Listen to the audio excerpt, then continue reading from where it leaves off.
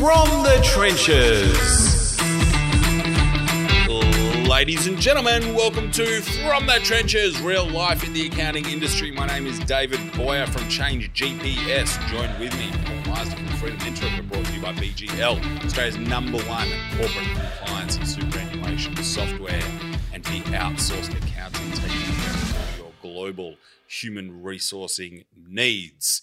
This week's In-Depth is spurred by a Twitter post from Xero account manager Alicia Moreau. Was very proud that her younger sister had just finished her chartered accounting degree. Accounting degree, I think. Accounting degree at uni, not chartered. She wasn't working yet. Yeah, correct. Although she's working with a friend of the show, Katie Bryan, at Propeller Advisory now. Right. But anyway, ladies and gentlemen, introducing Paul Meisner. Thank you very much. Hello, David. Hello, listeners. Hello, all. Welcome. In-depth topic. This was something I saw, and just refreshing my memory on when it came up. I think this seemed like pre-Christmas. It was, December 17. So this was a really interesting one, and clearly got an awful lot of comments. Thank you to Alicia, a friend of the show. Often. But this is, Alicia, this is better. This is better than Best on Ground because you've made your whole in-depth episode. I sort of saw it. It's better. Do you think people go around like hoping to do things? She said it in one of her comments. Right. Anyway, she tweeted me after. Anyway, it doesn't matter. Clearly, lots of people weighed in on this. It was really interesting to see what the comments that came. It was a wonderful thing, obviously, that Alicia was proud of her sister, wanted to help out and wanted to leverage the network. And reading it, it was something that I didn't just want to reply quickly and sort of think of what I would have thought was more cliched answer, but it was something that really I did think about during the break, and I sort of wanted to give it some real thought and come up with a few answers. So basically, David and I have come up with what we would tell... You have what we would tell our younger selves. You have 7 points. I have 4, which clearly means I'm happier with how I turned out than you are. Don't spit out your soda stream. Thank you, David. I was having a drinks break. Oh, I'm not... My points are still... It's the start of the show. I'm just having a drinks break. My points are still fluid at the moment. Well, so you start. You do a couple and I'll respond. I actually think this is really interesting. And for me personally, last year, when I spent probably 2-3 months working out if I wanted to keep building SQL CFO, if I wanted to do something different, where I am. I kind of really got the benefit at the age of 37 to say, what do I want to get out of my career and out of my family life. And actually a big thanks to a lot of From the Trenches listeners who I hit up for advice over the end of last year before jumping on board with Tim Munner and the team there. But I got to do this very recently. So this is the advice that I'm giving here, I guess, considered recently. Yeah. No, that is a good point, because you have had to consider that. One of the things, it was interesting, one of the things as I look back over my time with small firms was the one thing that I think I got a lot out of was just trying anything. And I think we often, there is a fine line and a caveat with this about taking on too much and not doing any of it properly, but not being afraid. Just if something's happening, put your hand up for it and say, I'll give it a crack. For instance, I think it was in my first month of a grad job. We're in a small firm, so you did get a chance to do a bit more. There was a large capital raise for quite an important client, and they were looking for someone sort of as much in an admin role than anything else to do cash flows and manage the document area for the due diligence. It was something that I just put my hand up and said, look, I'll help where I can, and things like that. But also spending time on reception and spending time in other areas and just saying, I'll go out and I took on the audit role in a small firm just to get that experience. I think something has been really good. This is so relevant right now, and there's such a big opportunity for this right now, because if you're a younger listener, you get to say, I'm going to try something to do with automation technology in my firm. That opportunity is everywhere. And I will almost guarantee you there is a partner who a part of him or her wants somebody to say, you know what, I'm going to take this off your hands. This is such a cool opportunity because once you roll it out in your practice, you become the raving fan person for it. You've then got a skill that you can sell and consult to your clients on. Like, it pays for itself. Like, this is the new way to get yourself involved in something in your accounting practice other than work. And one of the interesting things for me was this. I think human nature is that we always want to do something that is big or seems important or something that seems fun. So for me, trying anything, it doesn't have to be exciting or going to give you massive amounts of returns. What I'm just saying is more about do things for the experience, whether it's going to get you an immediate pay rise or not, or whether it's going to impact the world or not. Just be open and do a wide range of jobs without taking on too much. That's something my advice contrary to that is don't say you'll do everything.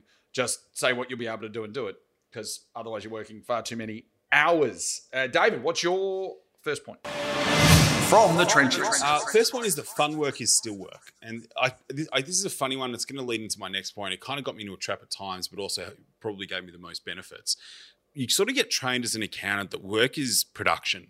So it's getting a document finished, getting a document out the door, completing a task that's been assigned to you. That's work, and everything else isn't work. But in the context of your career, there's a lot more that's added to it. Learning, talking to people, networking, going to events, reading industry-related stuff, technical stuff, listening to From the Trenches now would be an example of it.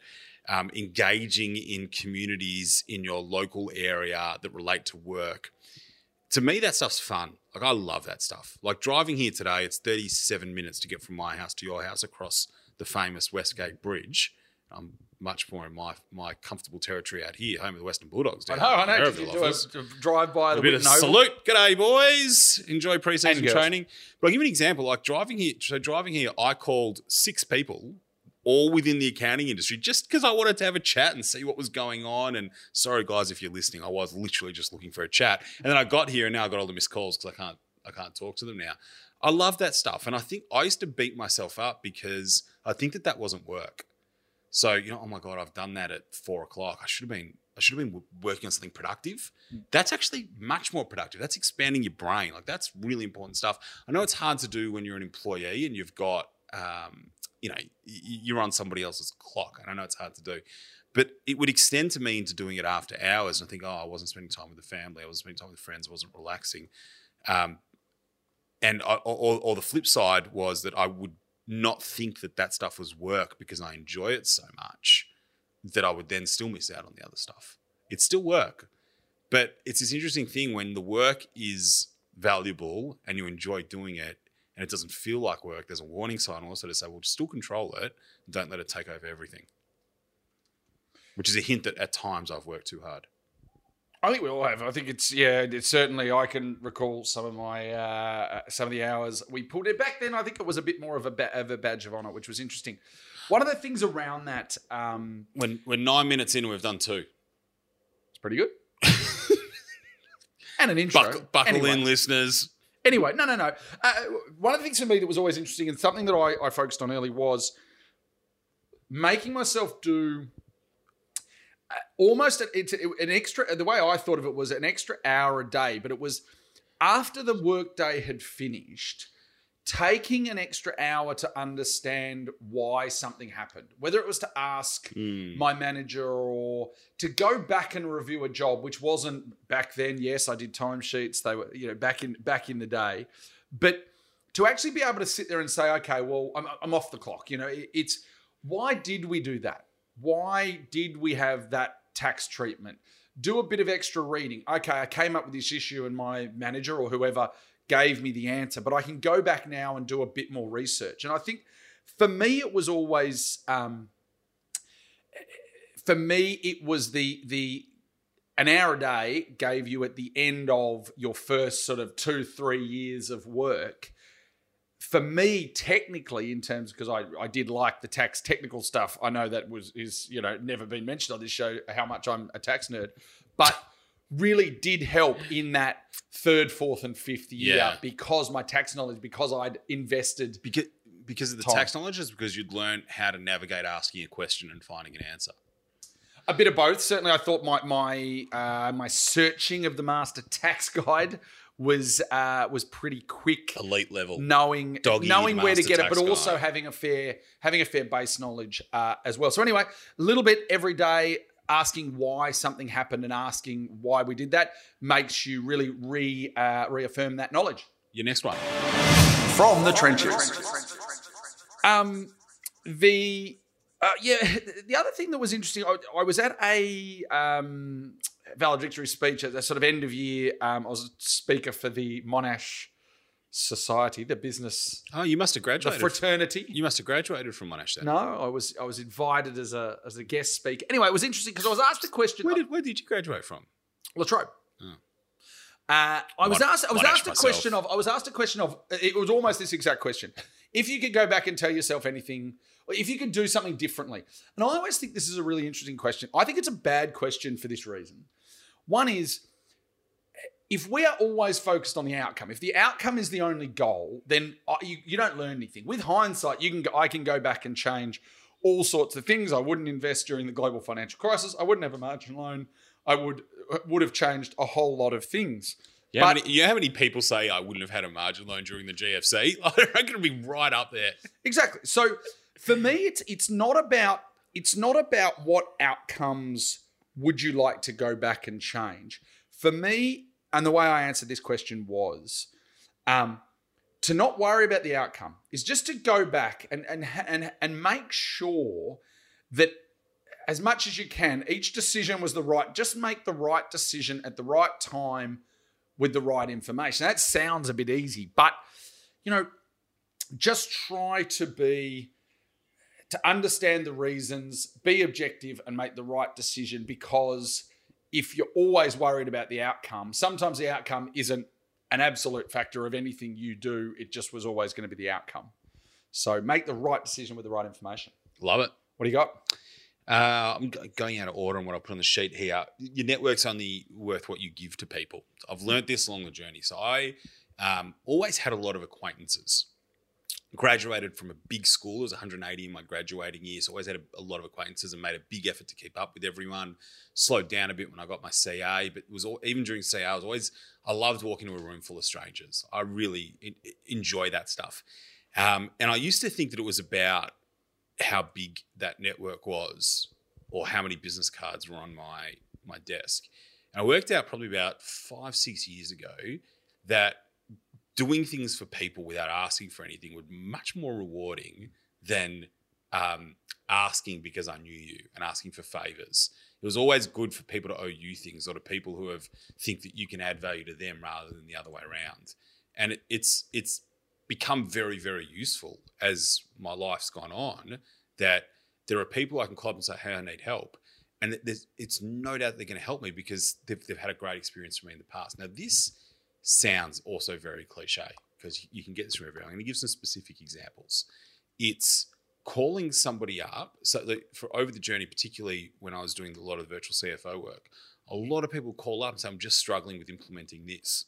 Or I'm wondering, is this going to have a direct question I got was, is this going to increase the value of my firm? I said, well, probably not, because you don't know what the outcome is going to be right now. Giving people opportunities to be on From the Trenches and get their story out there has been tremendously valuable because I'm friends with these people now. And that's an example where, particularly with From the Trenches, we have something that we can give to somebody else. So that's a specific example of how people now in my professional world like working with me, because we've sort of, people like doing that sort of stuff. I think it is interesting, certainly in the networking sphere. I think as a grad accountant, it's not as easy to say, well, give your network something if you're just starting out. I mean, there might be something if you invest and learn. I'll challenge you on that, because Emma Tibbles, who we spoke about in this week's show, gave something to me. I gave a talk at a public practice panel. She came up to me afterwards with a notebook and asked me all these follow-up questions. She gave me the recognition that what I said was valuable. As simple as that. It's such a simple Did you tell her you thing. did a TEDx talk? Or she already knew? You'd already told her that. She already knew. No, interesting. As well as, so I sort of add to that. Do I get one off the tally of how often I brought TEDx up if you mention it? No. Build a network. And for me, one of the things, and this is probably stereotypical and just showing my age, and people are going to be yelling at their phones or however they're listening to this. But one of the things about... I'm not joking.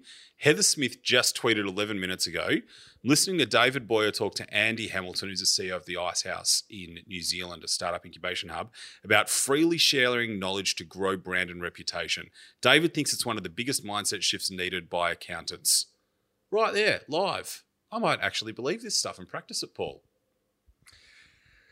Glad you're paying attention. Oh, that's amazing. Oh, yeah, I'm paying attention to things I've said in the past. Yeah. It's just... You're paying attention to stuff, the nice thing. So I'm not saying nice enough stuff about... Anyway. One of the things for me that in terms of... There's a generation that will have grown up being far more interested, case in point, looking at David now, in their phones than in other people. I think one of the things I'm responding to Twitter. Telling... is building the ability to have client communication, going out and having conversations with business owners is really honing your communication skills. Because I think that, and this isn't about a new skill, old school. I think it's always been the number one skill of accountants is that personal interaction and getting out. You reckon that's the number one skill? Yeah. Is it to learn or that they have? The current accountants have that, and that people need to always be working on. Relationship building in that way, having a relationship. Would you say accountants are known for their communication skills? I think on tax and small business matters, I think we can build relationships with our clients. I think we have. I think you have to, because legally with our clients. But anyway, I think that's. I would go back and really make sure that client communication as well. David, what do you got? This is an interesting one. It's going to make sense as I tell the story. Keep stumbling. When I was at Moore Stephens doing my CA, it was a really, really tough time because I was missing out on a lot of stuff my friends were doing. I'm not a booky, studious person. Like I learn by talking and by doing. So it was really, really challenging. And what I was doing was staying up at night using something called StumbleUpon. I don't know if you remember StumbleUpon. It was really popular about 10, 15 years ago. And it was a button that you put in your internet browser and you clicked it and it just put random pages up on topics that you'd pre-selected. And I deliberately picked topics that were well outside my normal viewing and reading world. So I had like philosophy, design, interior design, a couple of other topics of things, back then all I was interested in was sport and accounting, basically. It was kind of like my whole world when you're studying. And I'd stay up till 1:30, 2 o'clock in the morning, clicking buttons, looking at random pages and just getting exposed to new ideas. And my boss at the time, Rick Hartman, said, just write a list of all the things you want to keep doing, because I was struggling. And he said, and write a list of all the things that you don't like doing. And I wrote on the list, keep stumbling. And the meaning of it was keep finding the new thing. Keep using the stumbling. Yeah, keep exposing yourself to a new idea, to a new thing, to a new experience, because it just broadens you. Yep. And I'd say keep doing it. Even if it's at 1 o'clock in the morning, you're exhausted because you're up at 6 to get to the city to work, just keep doing it. I think broadening yourself is always going to be helpful. My last one, pretty much just, it came out of the use, more, this is a factor, I think, using timesheets. But I spoke before about not worried about the outcome of a decision. For me, this is, in terms of a job, is just focus on the output. It's focused on getting the work done. I think that certainly grad accounting used to be. I hope it has changed in most firms. I think some bigger firms still use quite a lot of timesheets, but it tends to be time focused, and it's about how, I think society in general, we ask people how they're doing. Oh, I'm busy. It's about how long they work, especially at that grad level. I think it should be about the output of the jobs and what you're learning, rather than physically the time you are spending. Good luck having the conversation with your boss if they don't think that way, though. Well, given we didn't actually put any worst on ground this week, but there's been a fair bit currently around law firms and their grads having a lot of overtime and, in fact, being in breach of fair work. We will bring that up on the show. Yes, there's some big law firms that have been, ironically, some of these firms have been advising the likes of Woolworths and others that have had these issues. Yeah, not good. But it's really interesting, though, that it has been for accounting and law absolutely flogging the grads in terms of the number of hours they work. Which we can all relate to. Which absolutely was almost like a badge of honour. But it now being in breach of fair work, possibly some interesting things there. Anyway, do you agree with the list? Do you add to it? I'm not finished. Are you? Sorry. Oh, another really big one. I just figured you weren't paying attention, so you'd finish. So. The biggest thing was call out for help. I've not called out for help enough at various times throughout the journey. If you want to hear more about it, go back to the first mental health episode that we did, where we both shared stories where we probably could have called out for help earlier rather than later. I don't think you ever get to a point where after you go through something, you realise, I should have asked for help. I asked for help at exactly the right time. You could always do it earlier. Fair enough. Absolutely. Yeah, no, I think society's a little bit more in tune with that. Anyway, let us know what you think. What else would you add? We love to hear feedback from you. Apart from that, have an awesome week. See ya.